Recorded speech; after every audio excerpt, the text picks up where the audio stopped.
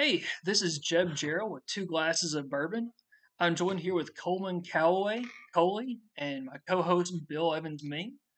And today we're going to have a conversation on art and sporting art in particular, and log cabins, old houses. We're going to be covering a lot of things today. Coley's had a really interesting life, and I'm excited to talk about it. So it's just going to be a really casual conversation like usual, and I'm excited to get started. So, Coley, I know we kind of talked beforehand about how you got into collecting skulls and really art in general. You want to kind of tell us about that? Well, I've always been interested in art, and mainly I went to a semi-private school that was part of the University of Kentucky, and was offered a wonderful education, but I was not a very good student, and so some of my teachers would send me to either the art room or the gym when I was disruptive in class. Well, I spent a lot of time in the art room and the gym, and my art teacher was Mrs. Ruth Haynes, who has passed a long time ago, but she kept me interested in every single medium that you can imagine in artwork, from paper mache to sculpting to painting to oils, finger paints, watercolors, metal work, everything. Her art room was just a wonderful, wonderful place. And then my mother was somewhat of an undiscovered artist. That she did all of the sets and costume design and everything for the children's theater in Lexington for years. And she did designed and did needlework, and she was a big junk store addict, and she would buy junk, and she and I would we had a really great basement in our house, and we had our place down there where we called what we call refinishing furniture, which was basically stripping the paint off of nasty old pieces of furniture and refinishing them, and then she would use them in our house. But so all of those things kind of came together, and my great grandfather, who had passed away, had commissioned Henry Stull to paint three of his horses. And they were Hernando, Elizabeth L., and Kurt Gunn. When I was about 13 or 14 years old, I found those paintings in the storage area in the basement of my grandmother's residence. And Hernando was on the bottom, they were stacked. And Hernando was on the bottom, and at that time, we pretty well considered him to be ruined. Now, I might have tried to restore that painting, but Mm. nevertheless, that was thrown out. My aunt, my aunt Betty, Elizabeth, she got, that's my father's sister, she got the Elizabeth L., and my grandmother gave me Kurt Gunn. And Kurt Gunn won the Bluegrass Stakes and a whole bunch of other stakes, and was a fairly good racehorse. But he was a gelding.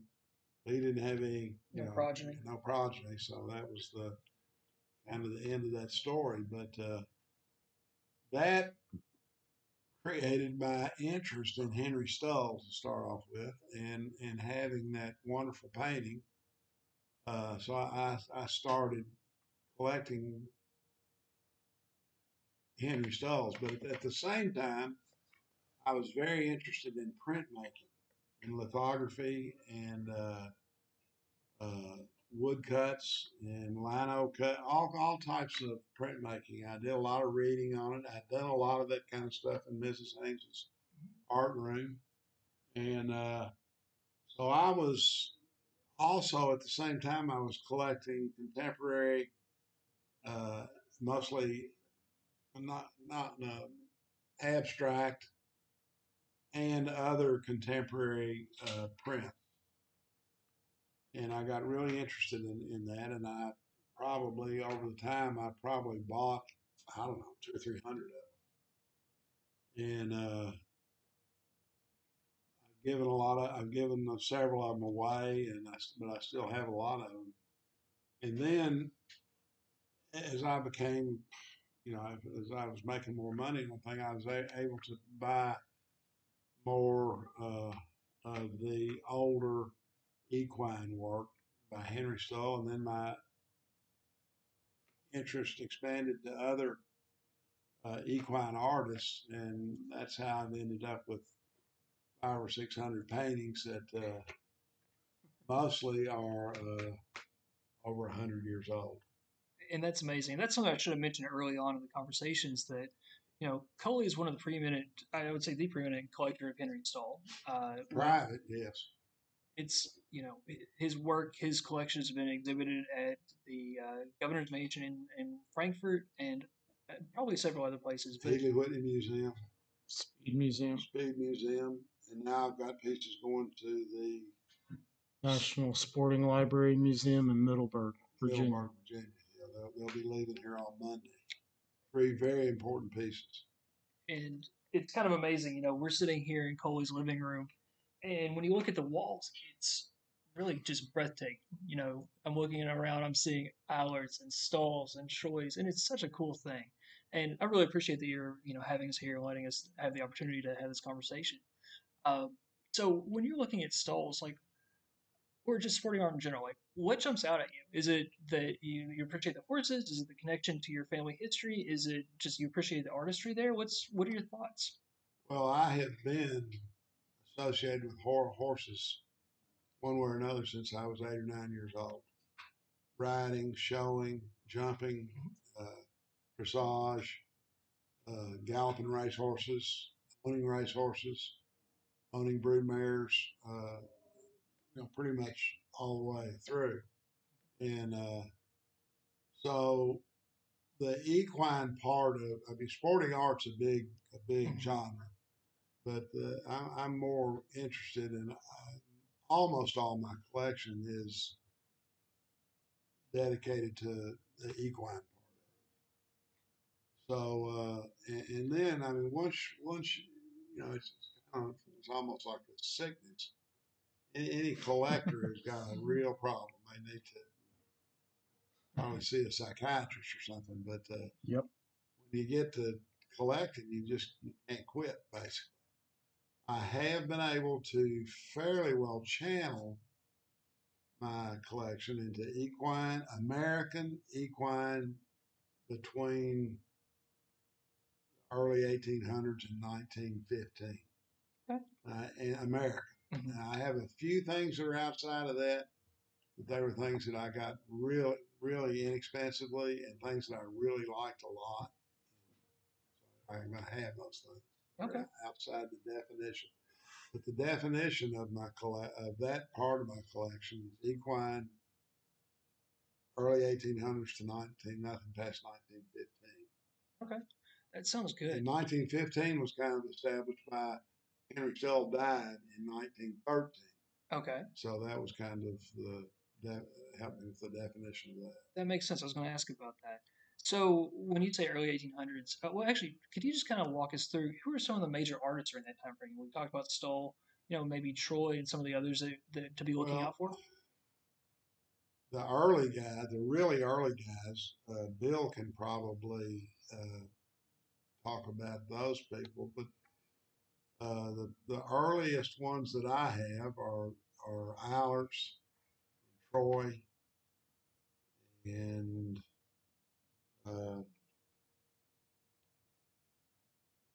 Clifton, maybe. Yeah, I think Clifton's actually just a hair later. Later? More along the lines of Stoll. Yeah, okay. Who am I thinking of? Yeah, Troy's going to be as early as you can go, because Alvin Fisher really was the first sporting painter in America. And when did he do Eclipse? 1828? Eclipse? American Eclipse. American Eclipse? He may have done it earlier, but yeah, that's really where you started in America. Right. Um, So probably the most of my earliest paintings are the 1850s and 60s. Yeah. I will have some that'll be earlier than that, but almost all of it will be from that time on Okay. forward. Which, yeah, that's why Troy came here, was because he had the market, or there was a market because no one else was doing it. You want to kind of give us a background, Bill, of who Troy was, how he ended up here? Just give us a 30-second overview, because I'm sure a lot of our listeners aren't familiar with Troy. Maybe they've heard the name, they've seen a painting or two of his, but they don't really know about Troy, the immigrant who got to the highest levels of sporting art here in America. Yeah, so he was born in Switzerland, 1807. Gosh, can't remember dates exactly. And then he grew up there in London, but he first arrived in Philadelphia maybe in 1832 and started doing sporting paintings around Philadelphia and Virginia before he made his way to the Western country. And Lexington was advertising there at the Phoenix Hotel, which then becomes pretty amazing that he becomes the best confirmation painter there in the world of the mid 19th century. And the guy's living in the back country of Midway, Kentucky, and Georgetown. But that is one thing about him, is he was really judging horse flesh too. And at that time, his works were reprinted in works like The Spirit of the Times and things, for searching for good bloodstock and that sort of thing. So that's a quick one. Okay. Well, also it was a uh, passion Yep. of the farm owners Mm-hmm. to have a horse that they felt like was worthy of a painting, of a reproduction. There was no photography. Mm-hmm. So Troy presented himself, and suddenly became like best friends with these very wealthy farm owners, stayed at their farm, painted at their farm, and then went from place to place as opportunities presented themselves. But it was a big deal for those farm owners to have Troy on their farm sketching, painting, and painting their famous or their favorite horses. I'm sure it was fairly expensive at the time when you start thinking about his time to sit there and take the paintings, and it Well, would have been an investment on their part. Is that fair to say? I don't know. I don't think so. Really? I Okay. think it was cigarette change to them. Okay. It was really. They fed him and Mm-hmm. they gave him a place to stay, and I'm sure that it wasn't palatial. Although he probably ate at their table and all those kind of things. And then he worked and turned these works out, and I'd say that it was not. They didn't consider it very expensive at all. Interesting. Okay. Well, I'm thinking maybe the 10 by 12s or 12 by 14s were $10, and then maybe the 20 by 24s or 25 by 30s were $25. And he may have later bumped those up to $50. So, And I don't know what the multiple is about what that $10 was worth back then in today's time, but I right. still think it was not what those people would consider expensive. Yeah. That's really interesting. I guess that's why I enjoy these conversations, And because I I'm always don't learning. think Troy was looking at it to create a fortune either. I think he was looking at it because that was his passion. That's what he loved to do. He was damn good at it. Absolutely. And but he was basically an itinerant Mm-hmm. for a long time. Yeah, and that's why he was considered such a good judge of horse flesh that was it Richards or Alexander took him to the Middle East. Alexander took him to the Middle East. Mr. Alexander, who owned Woodburn. Over off for Sales Road. No, it's Or over off of Frankfurt Pike, right? Frankfurt Yeah. Pike. Yeah, Sorry. it's in Woodford County, and he decided that he was going to go to Europe and to the Middle East to study horse flesh and to bring the horses that he became enamored with back to Kentucky and introduce them into his breeding stock, and thereby influence the thoroughbred breed and enhance his stock. And that makes sense. And So he invited Troy to go with him for two reasons. One, because he was such an observer and such a good judge of horse flesh. And the other is that he wanted him to paint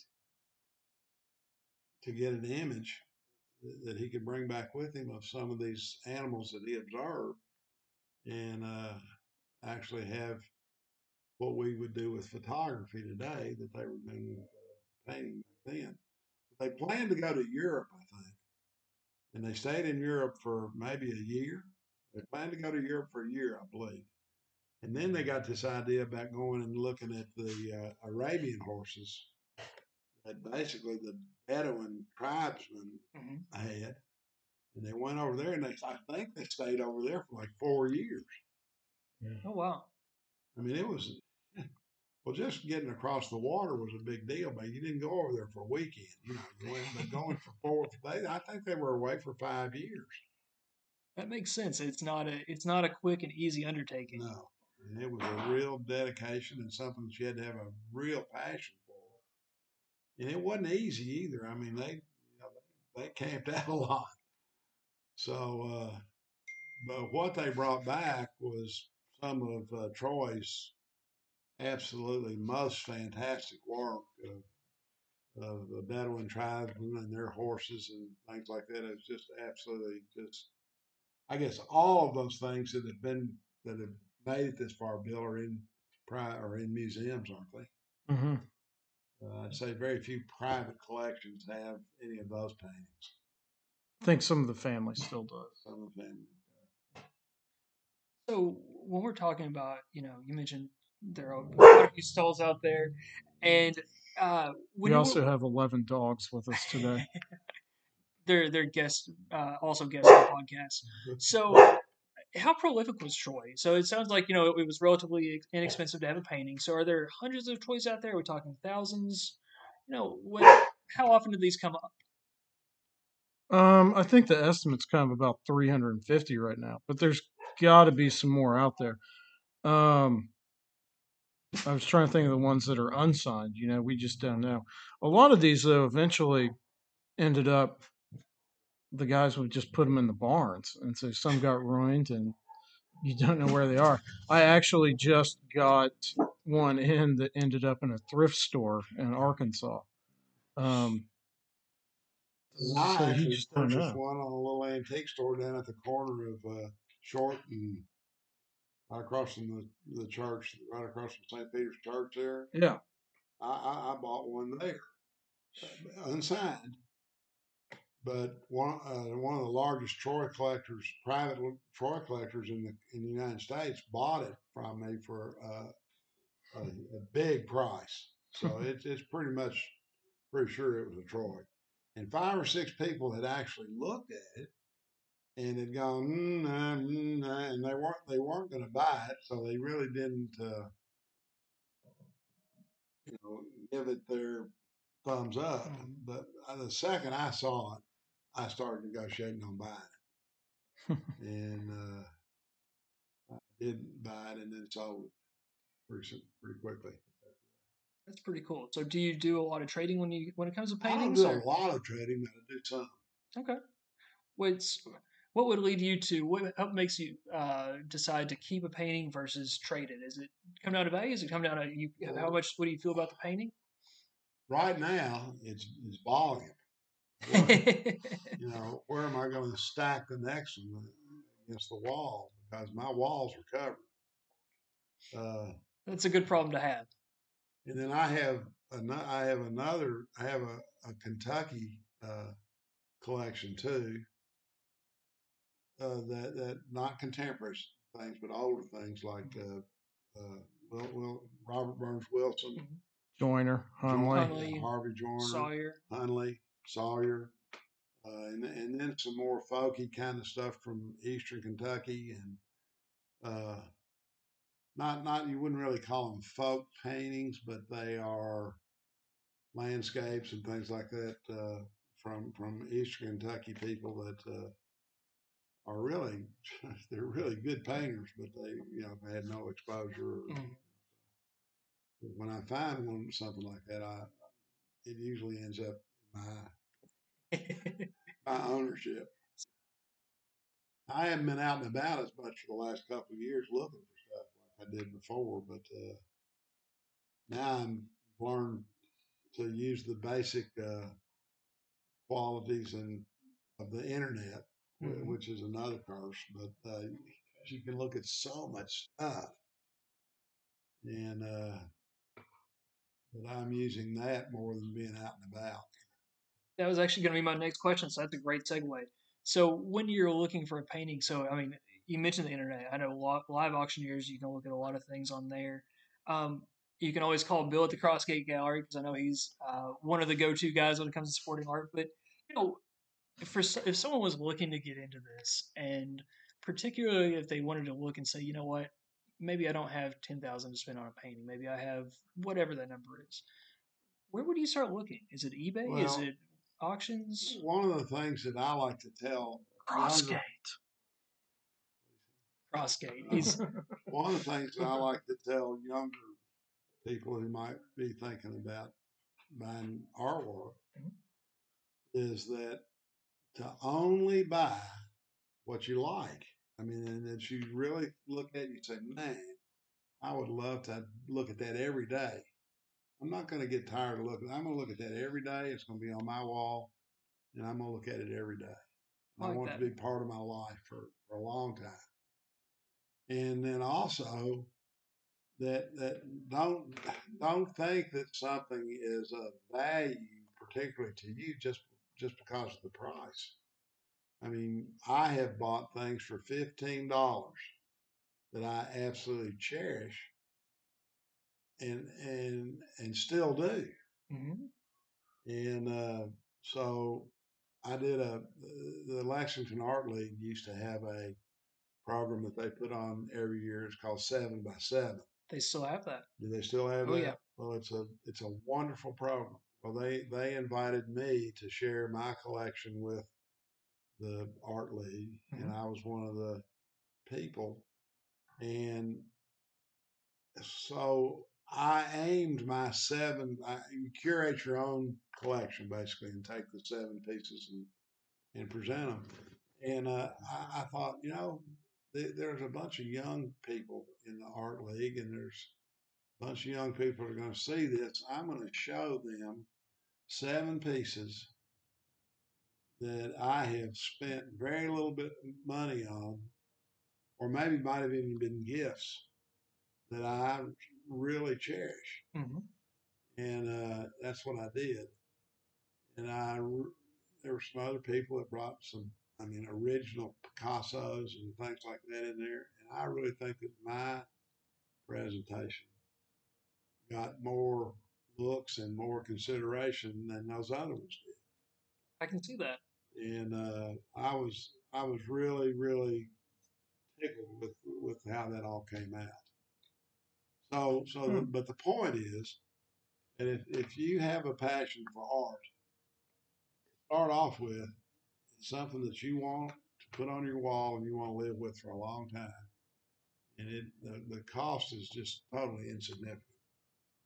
I like that. So it almost sounds like you can go out, find local artists, especially young artists that the cost isn't big. You can go ahead and be supporting someone who's local, who's getting into this, or who's All feeding their so family. important, and that's that your feeding of the art community is part of the passion of doing it too. I mean, that's Yep. all wound up together, and you can start anywhere with it.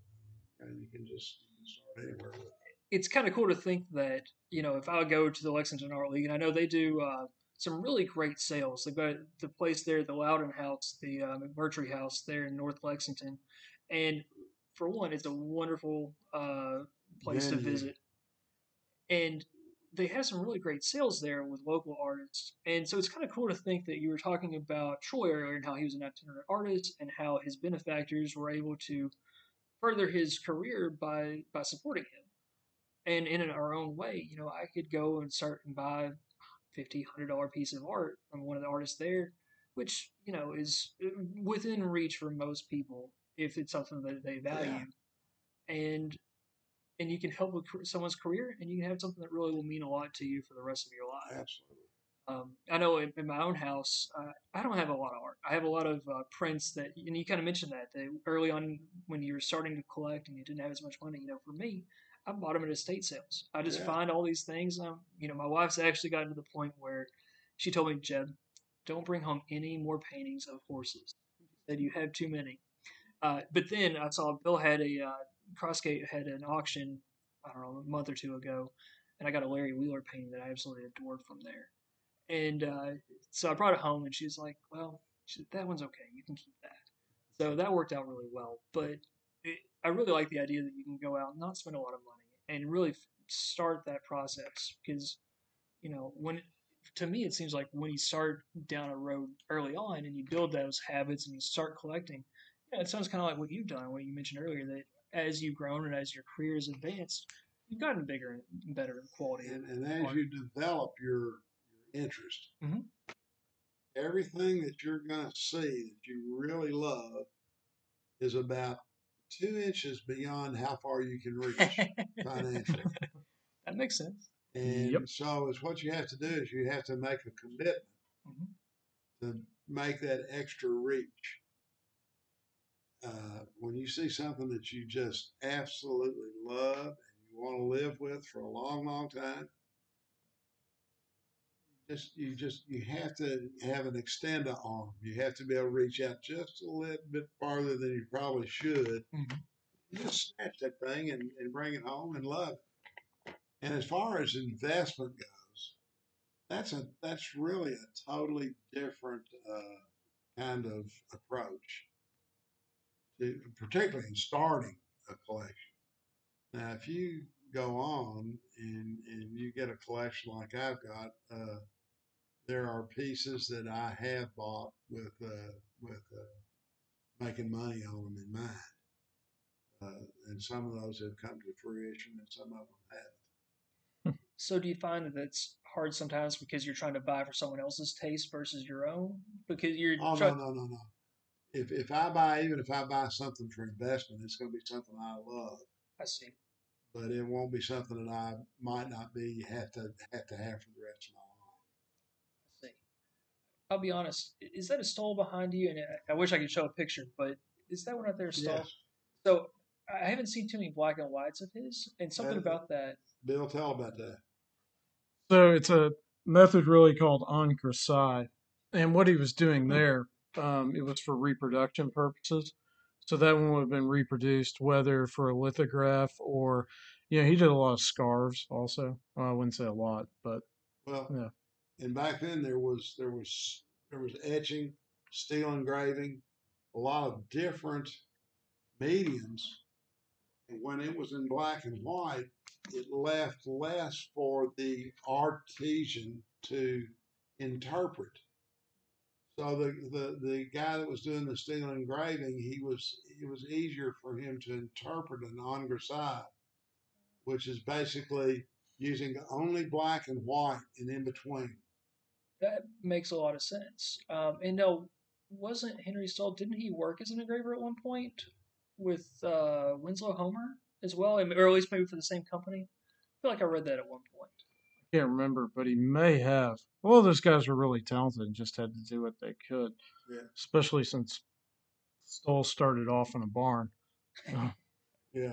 I mean, he grew up in a barn basically. Oh wow. Stoll's father was what they call a hack driver, Okay. which is basically a taxi in Canada. And Stoll started off in his art career wanting to be an actor, and he actually moved to New York City uh, to to pursue that.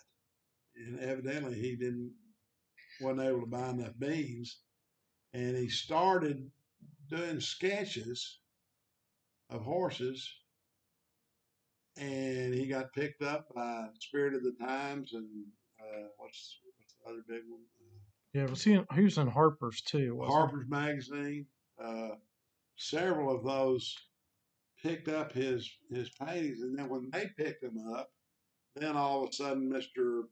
Uh, Belmont and Mr. Vanderbilt and Mr. So and so saw those things, and they said, Richard, how are we they got going? a favorite horse we'd like for him to come out and take a look at and paint, and that's really how he got started, I think. Mm-hmm. So, are there? And actually, I was wondering. This is a question I had last night because I was reading through the exhibit, the guide to the exhibit that you had at the governor's mansion, and it mentioned how he did a lot of sketches, and then he would actually paint off of the sketches. Are many of his sketches still in So that was existence? the next thing.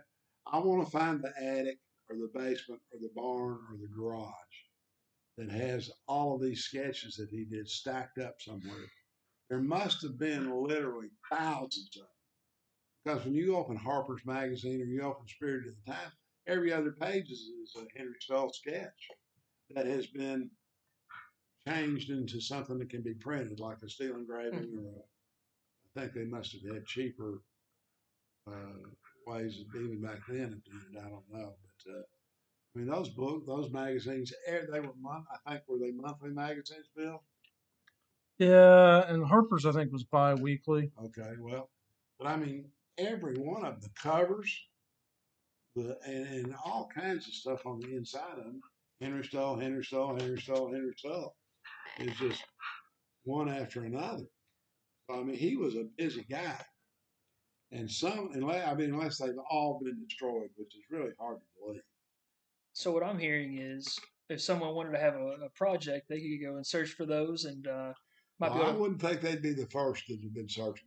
That's fair. I would say that you're correct on that. And I actually have, where is it? I saw it just the other day. Oh, it's at Carrick Park. I have a pencil sketch by Henry, and it's a little bit more developed than the ones that he did for Harper's and did for the magazines and all. A lot of those are really almost for the time kind of abstract a little bit. Oh, wow. But yeah, he must have been busy, and those if somebody saved those. Have you ever heard of anybody that's found a cache of them or anything, Bill? No, never have. I never have either. You can get the pages out of the magazines, and I have several of those that are framed, but not and the hanging, originals. but they're not the originals. They're the magazine pages. So I really enjoy the sporting art, and we could talk about this all day. And honestly, maybe we'll have a second conversation about that at some point. 'Cause there's so much to cover. But I also kind of want to take a minute. We got about 15 more minutes left or so. I'd love to talk about just kind of what you've done up here, because you have some absolutely wonderful cabins. You have a church that's a really neat church, and you know, do you want to talk about that a little bit? Sure. Yeah, I was gonna say we are near the banks of the Licking and the Blue Licks battlefield, so I just love this whole area.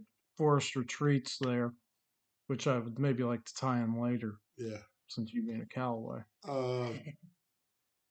Well, this 5 county area, which basically its history is all tied to the Little Fork of the Licking River, which is the river that runs down along the boundary of my 1,200 acres that I have. But the story really begins. I always wanted a farm, and when I was in my late 20s or early 30s, I guess I was able to get a small farm.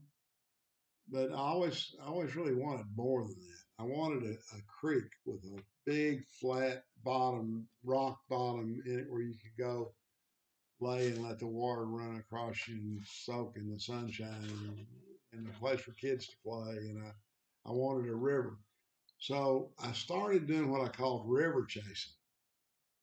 And I went up and down the Kentucky River, the Salt River, the Elkhorn Creek, and just spent literally years doing that.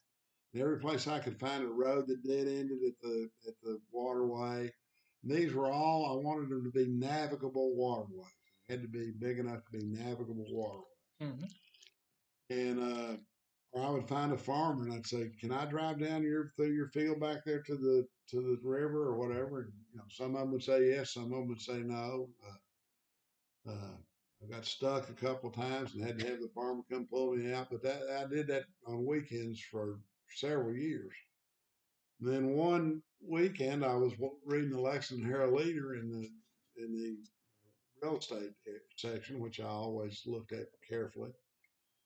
And here, my friend Mark Maddox, who was a realtor up here in this Nicholas County area, and a very good realtor and a very great auctioneer, had a place listed on the Licking River, 237 acres. Well, I'd been talking to Mark for 5 years about finding a place up here. So he puts this in the newspaper and never calls me up or anything. So I called him up and I said, "Mark," I said, "I see you got this place in the newspaper." And I said, "It's going to cost you 3%. I said, "I'm a registered real estate agent in Kentucky, and I'm the listing agent and I'm the selling agent." And I said, "Oh," and he cried like a stuck pig. And so I came up here, and he had a big old Suburban, and he drove me up some log roads on this piece of property that I wouldn't have driven a off road vehicle on. And I said, "Well, this is it." So I brought my friend Sarah up, and we looked at it and came back and forth a couple of times, and I made an offer. And I don't think, even though was required to by law, I don't think Mark ever really presented that. I think he just called me back and said they turned it down. Well, I said, "Okay, I'll pay him the whole price and figure out a way to screw me out of that one." Anyway, so he did, and I bought this first place up here because it was on the Licking River, on a navigable stream. And then I started finding out more about the Licking River, about the history of the Licking River is really a huge part of the history of Kentucky, because everybody came to the mouth of the Licking River at the Ohio River, and that was the highway up into Kentucky, into this part of Kentucky. Oh yeah. And we had our famous Kenton. Simon Kenton, who was the Daniel Boone of this area, and other famous things like the last battle of the Revolutionary War over at Blue Licks, and there's just huge things about this 5 or 6 county area that are just so historic. And it makes sense because we're on the trace from We're also Maysville on the Buffalo Trace. The licks were salt licks. And that's where the animals went. That's where the buffalo went. And these buffalo herds were 200,000 or 300,000 animals in a herd. And when they went down a path, they rooted out trees that were as big around as your car, and they actually changed the landscape by the dirt that they picked up in their feet and deposited somewhere else and things like that. And it was actually so then the next people that came, they came down the Buffalo Trace because that was the easiest way to go. It was like a big highway. So, but anyway, I decided that after I got this farm that I wanted a little weekend place to hang out. And my friend JT Hammonds said, "Now don't build a very big place." He said, "Just build you a little place where you come up on the weekend, and if anybody wants to do damage to it or something, it won't really be a big deal." Well, this is what I ended up doing. 28 by 42. It's got a 3/4 loft in it, and it's got a porch across the front that's 10 by 42. Pretty solid size And house. I got the logs for this particular house out of a barn on the north side of Millersburg that was right up next to the road. And they had built another barn around it, which had preserved the logs. And the front part of that barn fell off, and boom, here's this beautiful log structure on the inside of that barn. So I bought that barn, and that's how I got started building log cabins. Since then, I met Johnny Jett, who was introduced to me by a couple of people up here in Nicholas County. And he and I've done all the design work, And he and I, along with some other carpenters, but he and I have really set the logs on all of these structures ourselves. Because you're a builder by trade, Right, correct? right. I owned a company called Broadview Buildings for years, for 35 or 40 years. That's so cool, and And we it's never built a log cabin. Well, we built one log cabin in that period of time. All the rest of them I've done on my own. and Johnny Jett, that was the name, correct? Of Barnwood Builders. Barnwood Builders. So yeah, he's if you're ever watching that on DIY Network, I believe it's a pretty big show, very cool. And were you actually on that show? I think there are 2 episodes where I have a very, very short interview, which was the deal. I said, I don't want to be on your show. You can do whatever you want to do on my property. Look at whatever you want to do, but I don't really want to be part of the show. I appreciate that you're willing to be on our podcast and not be on their show. Well, nobody's looking at it. Well, that's good. Why do you think we started a podcast and not a video? It goes for us too.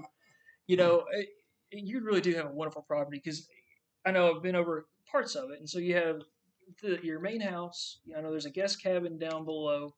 You have a chapel, which is. Do you want to talk about the chapel? Because there's a cool story there. Yeah, that's a great story. I live close to Ewing, Kentucky, Ewing, Kentucky. And in Ewing, Kentucky, there was a Methodist Episcopal Church, which is all a story in itself because after the war, there weren't enough parishioners to really finance a church. So the Methodists and the Episcopals got together and decided to share facilities. And one of the tragedies that we remember the Methodist Episcopal Church is the horrible situation over in Virginia, I believe it was, where the young man went in and killed 9. It was in Charleston, South Carolina, I believe. In South Carolina, yeah. And that was also so the Methodist Episcopal Church still exists today.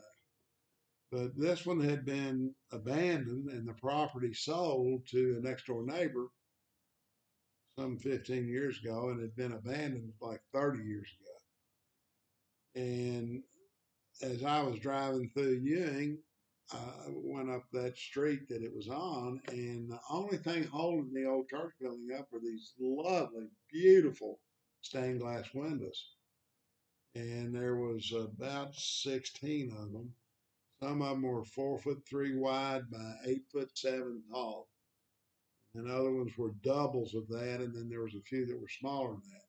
I went to the guy that owned it, and some guy in California told him that the windows were worth $400,000 or something like that. And I said, well, I appreciate you listening to me. When you really get ready to sell them, let me know. So I got a call from him maybe 6 months, 8 months later. And he said, what would you give me for these windows? And I made a price, and I mean, it was 1% of what his original statement was.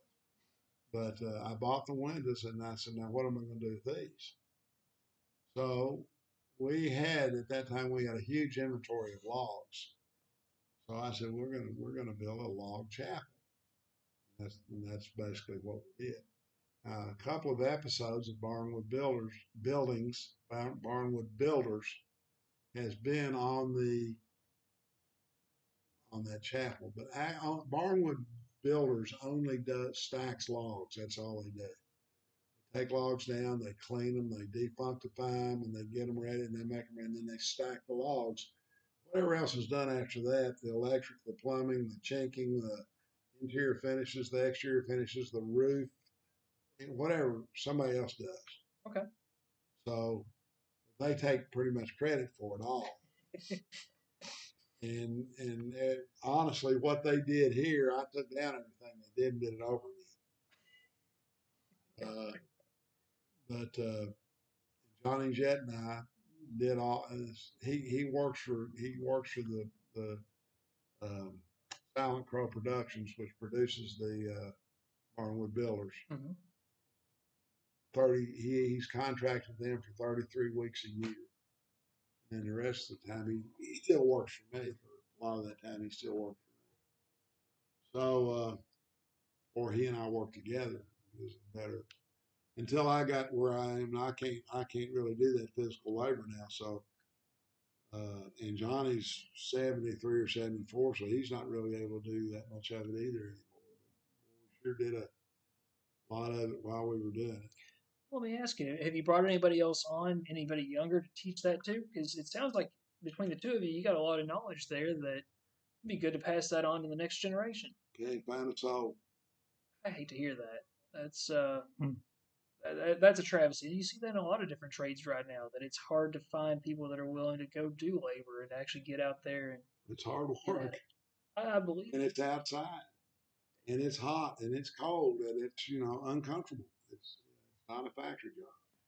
That makes sense. And what I won't get on too much of a tangent on this, but we push this idea, this notion in America that you have to go to college, and that is the way that's the path for everybody, and it shouldn't be. No. In reality, there are plumbers, pipe fitters, electricians, HVAC work that they pay really well. You can start getting paid immediately. Anyway, that's a whole nother another Well, it's conversation. interesting because I had a young man, Johnny Jet's grandson, came to visit me this morning, Hmm.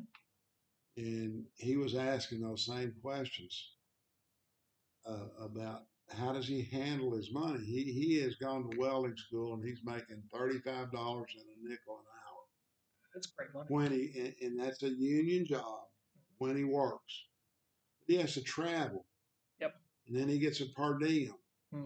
And so and then he has to pay union dues, and and he's really confused because he was never taught a single thing about any of that in high school. Nothing. So that's one of the things you're talking about. One of my personal pet peeves. I mean, I'm a financial advisor. I run into this every day. That we try to teach people how to you take home ec class or you take whatever all these classes that there's nothing wrong with those. They're great classes, but we need to teach people how does a credit card work. Honestly, I don't care if you learn how to balance a checkbook because most people these days don't carry one. Learn how to pay taxes. Learn what interest rates are. If you're going to go out and get a loan on a car, that's okay, but don't pay 20% interest on a Right. car. They're very simple things you can do in one semester and just have a basic personal finance How class. to buy any kind of insurance: life Absolutely. insurance, Mhm. health insurance, car insurance, property insurance. Yep. Most people don't have a clue. 100%. Number one, they don't have a clue how much it ought to cost. Mhm. And number two, they don't even know what they bought once they buy it. I deal with people that come in all the time and say, you know what, these are my finances. I don't deal with it. I don't know how it all fits together. So you're absolutely right. I mean, it's mind boggling. But that can also come back to one of the things that this young man asked me. He said, "How can I establish some kind of?" And this man's 21 years old now, okay, with a baby, a girlfriend, and a baby. Mm-hmm. He's asking questions like this, and I'm so proud of him. How can I start a retirement fund? He's doing the right things, and I tell people that it's so much easier if I'm trying to drive from Lexington to Louisville. It's easier for me to look at a map before I get started, so I know where I'm going. A plan. Exactly. If I just take off in any direction, and I try to figure it out halfway through, it's going to take me so much longer. And so yesterday, I gave another speech to a young man and his girlfriend who came up here to talk to me about how they can apply their finances to how they can develop a plan for a house and whether they want to really go into a log house or a kit log house or a conventional house or whatever. Mm-hmm. And I talked to him about a plan. And one of the people that's was very near and dear to me, for some reason or another, graduated from college and all those things, had a good background. He does not know how to make a plan.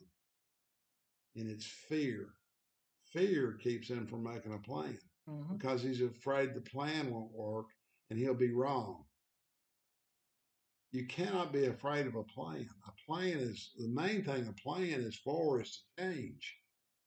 You can always change a plan. You can always throw the plan in the garbage can and start a new plan.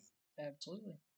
But when you look back and you had a plan, you can tell where you've been, what you did right, what you did wrong, and then a plan going forward. When you run up against a brick wall with a plan going forward, you just change your plan. Yeah, update it based on new Yeah. inputs. Fear of a plan, though, is what stops most people from planning. They're scared to do it. And it's just unfortunate. Anyway, I have had a plan. Fortunately, I have had my mind has works in a planning structure. Yep. So, I mean, just like when I built this log cabin, I knew what logs we had, and I knew, or kind of knew, I developed a plan, and we had a very specific plan when we built this cabin. And obviously, I'm very proud of it. And most people that see it, there's some people might not want to live this way, but that's not the point. The point is that they can look at it and they can appreciate what it is. And the one wish that I have became that I wish these logs could talk to me, because these logs were, when they were cut down to make these logs, they were already 150 years old. And now they're another 100. I mean, there's 300 years right here in this log. So those logs were here when the Puritans were coming over, Right. 1600s. Right. I mean, they might have been a sapling at that time, but they grew into big trees, and the pioneers came and cut them down, and hewed them out, and made log cabins out of them. And now I've repurposed them again. I mean, there's so much history here that you just, if they could talk, well, we could write some history. I believe it. So, Coley, we are coming up on the end of our time, and I really appreciate you spending time with us. And Bill, it looks like you got a question. I got two questions actually. One, with all your building work, I was kind of wondering which ones you'd actually worked on around here, like Hurricane Hall and.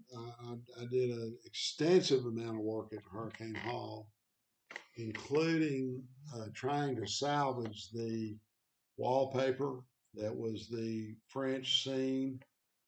Are you aware of that? I don't know if I am. Well, there was a very, very famous wallpaper used to be painted. Mm-hmm. It wasn't printed; it was painted. In one of the rooms there was a painted wallpaper, which is in pretty bad shape. And so I started doing research on it, and I called a wallpaper restoration company in New York. I can't remember their names, but they're a 150-year-old company, and they are really interesting company. And so I described to him, and I sent pictures to him, and all that kind of stuff. He said, "Oh," he said, "we've got a full, totally restored set of that in stock here in the company right now." And he says, "Basically, it's what you got isn't worth restoring." Hmm.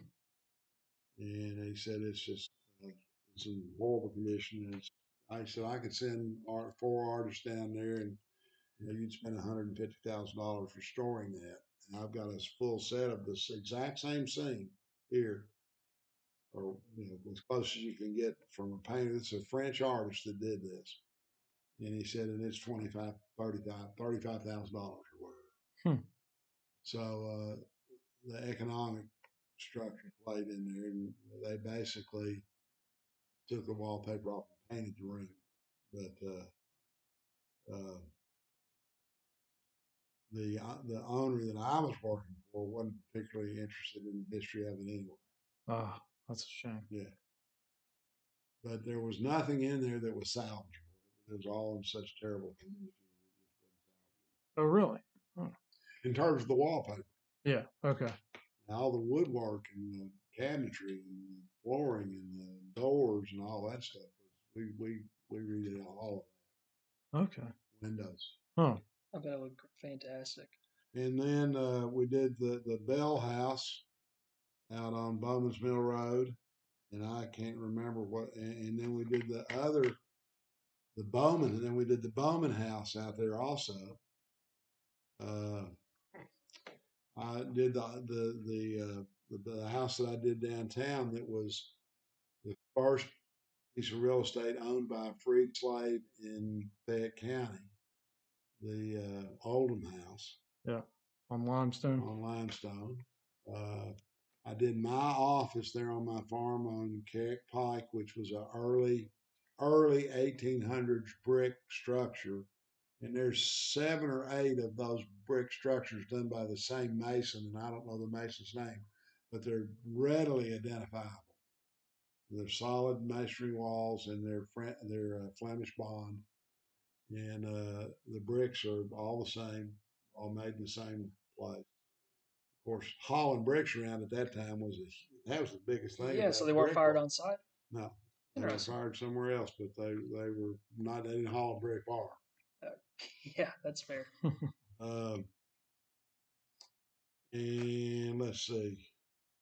I know there's 2 or 3 other ones, but I can't recall them right now. But that was a passion. Well, the famous architect, not McMeekin, but the one before him. McMurtry, Lewinsky, What's the park? Kennedy. What's the park name for down? Fired them all off. What's the park? Where all the neat houses are around. Gratz. Yeah, Gratz Park. Oh, yeah. Warfield Gratz. Warfield Gratz house out on Old Frankfort Pike. That I redid that house with no regard to historical renovation. I did it for a foreign client, and they probably spent $2 million on the house. But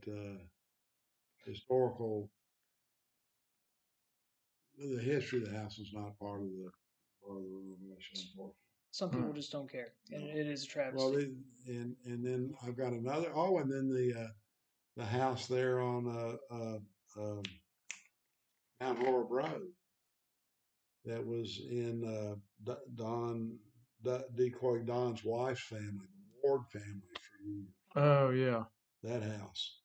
We've done extensive remodeling to that house. And because that's owned by a French lady, Maria Niarchos, and in France, you don't move a rock. Don actually told me to ask you about that when I was visiting him. You don't move a rock in France without getting permission. And actually, they wanted to join these two old, and their history goes back a lot further than ours. These buildings were 500 years old. They wanted to join them. You know how they had to end up doing it? Going down and making a tunnel in between these two buildings to join them together. That's amazing. Over here, we'd have built a pergola or something between the two of them.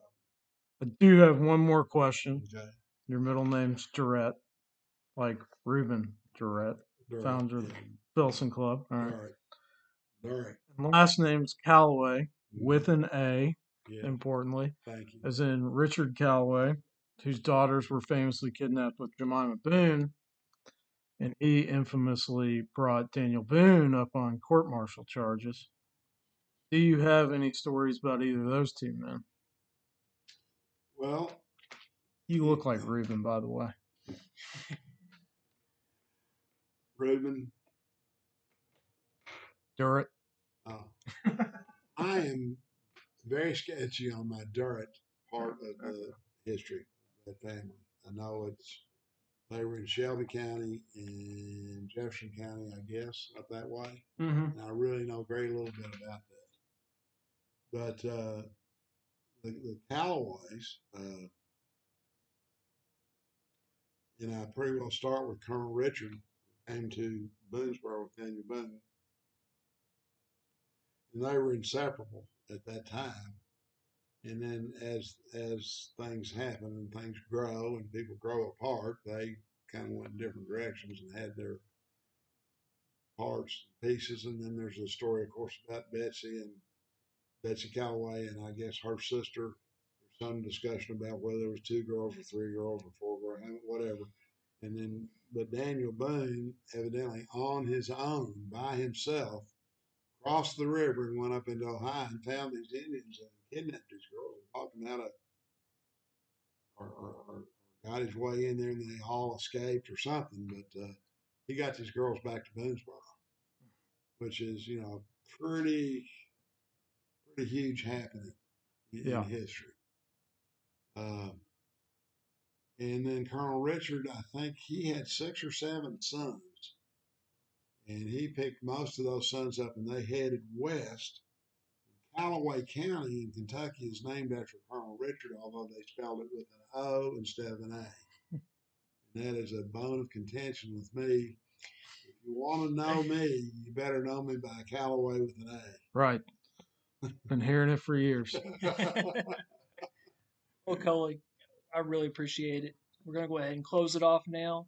And I'll be honest, I think there's enough. We can have a whole other conversation another time if you're open to Oh, it. I'm absolutely open to it. I love to do this. Really, consider myself to be somewhat of a storyteller. I can tell, and you've done a great job. Thank you so much. All right.